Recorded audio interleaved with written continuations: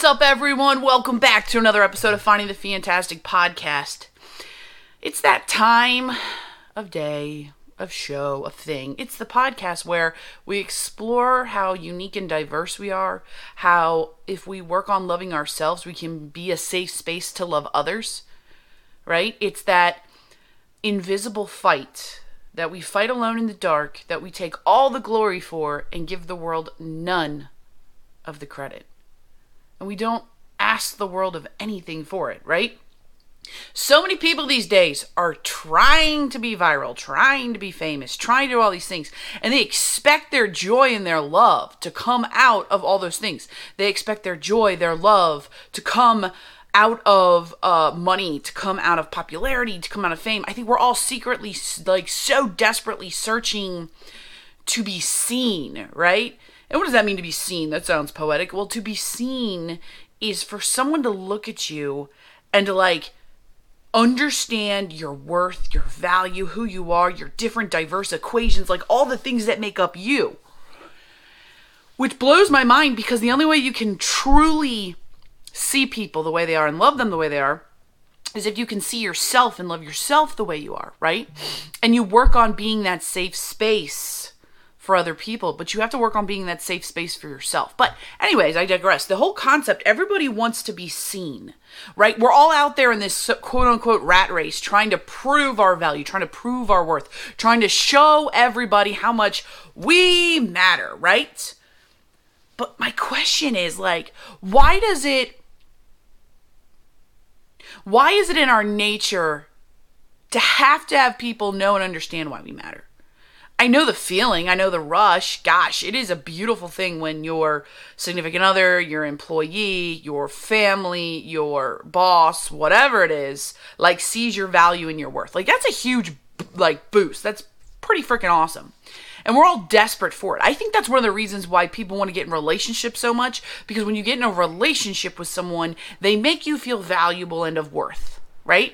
Because that person, quote unquote, loves you, quote unquote, thinks you're hot, quote unquote, all of that stuff. But what if we took that concept and removed everyone else and we just saw our own value and worth and sat in our own passions and sat in our own beautiful diversity and said, wow, I'm pretty cool, man. And the things I do that I'm passionate about make me happy and feel fulfilled. A lot of people look at artists. A lot of people look at people who paint and do music and write poetry, and they see that in those moments of doing those passionate things, they are most fulfilled and happy. And we all long to get to that zenful moment where we feel fulfilled doing the thing we love. But I ask you right now, why can't you? It's hard to figure it out. It's hard to figure out what your passion is, what fulfills you. Like I said, it's that invisible fight in yourself, where you give yourself all the glory for the things you figure out, and you ask nothing of the world to validate it.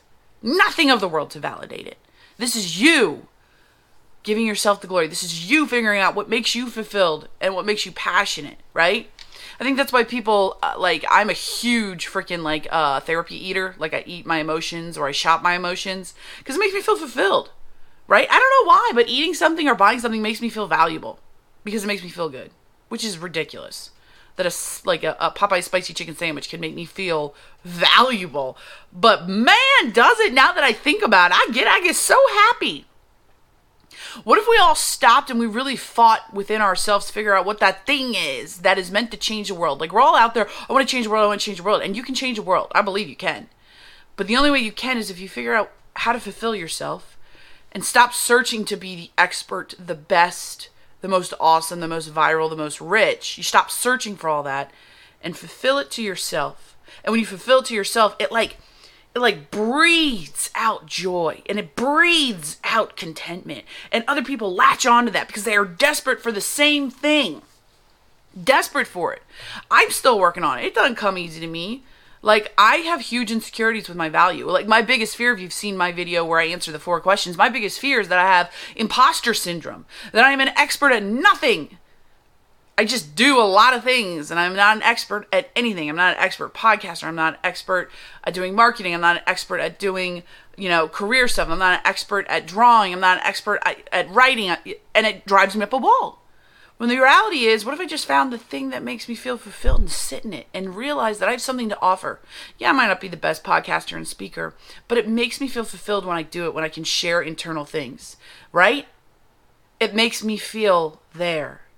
It makes me feel whole to do this. So, I challenge you, think about that, try that, sit in it. Think about the concept of the invisible fight, where your goal is not to be somebody, but to be nobody, because to yourself, that's where fulfillment lasts. You don't ask the world for any validation. Your validation comes from yourself when you figure out what it is that makes you feel whole. So, all right, with that, I gotta go. Hope you enjoyed the podcast. Hope you enjoyed the things. Please tune in. Please share. Please subscribe. All right.